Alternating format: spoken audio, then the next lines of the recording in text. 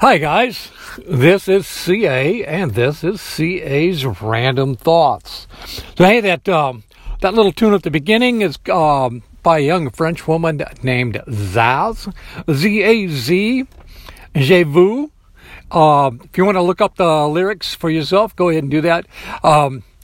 Really, I'm using that just because I really, really love her energy. I'm going to use that at the end of this one too.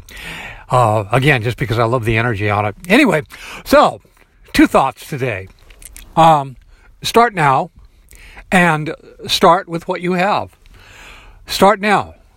Our culture has trained us into thinking that we have to have everything figured out before we start a new project, pursue a new idea, whatever it is. And here's the deal. You can't possibly know what you don't know, and the only way to find out what you don't know is to start. You will never know the next step until you take your first step. Now, 40 years ago, I could get bamboozled into thinking that I had to create some kind of a business plan that I could project out, 5, 10, 15, 20 years about all of the different variables that were going to pop up and how I was going to deal with that. And how, you know what? Nobody can do that.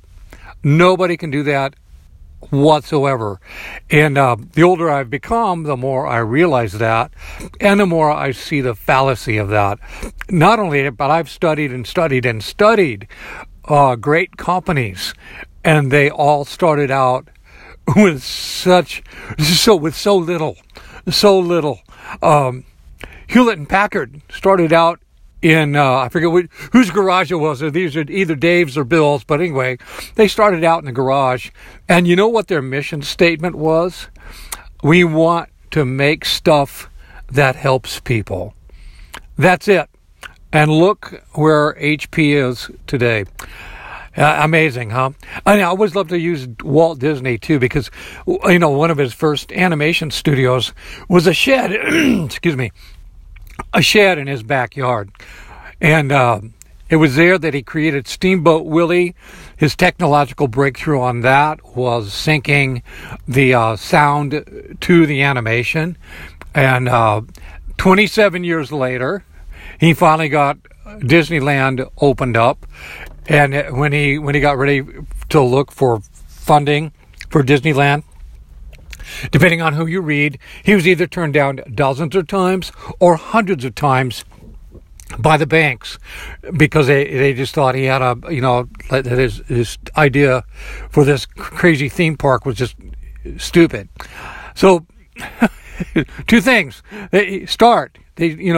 Walt started, Hewlett and Packard started. Oh, I could, let's move it up closer to home. Bill Gates tried to get funding in Albuquerque, New Mexico to get Microsoft off the ground. Could not get any funding in Albuquerque, so I finally ended up moving back to Seattle, and he was able to find funding there, and he started with what he had. I could go on and on with this. But they started. They started now. They said, you know what? I have an idea. I know everybody thinks it's stupid, but I see something in it, and I believe in it, and I believe passionately in it. So I'm going to get it started, and I'm going to start with what I have in front of me. That's always the way it starts. That's always the way it starts. You do your own research. Go ahead. You go and dig and dig and dig and dig and dig. And that's what you're going to find.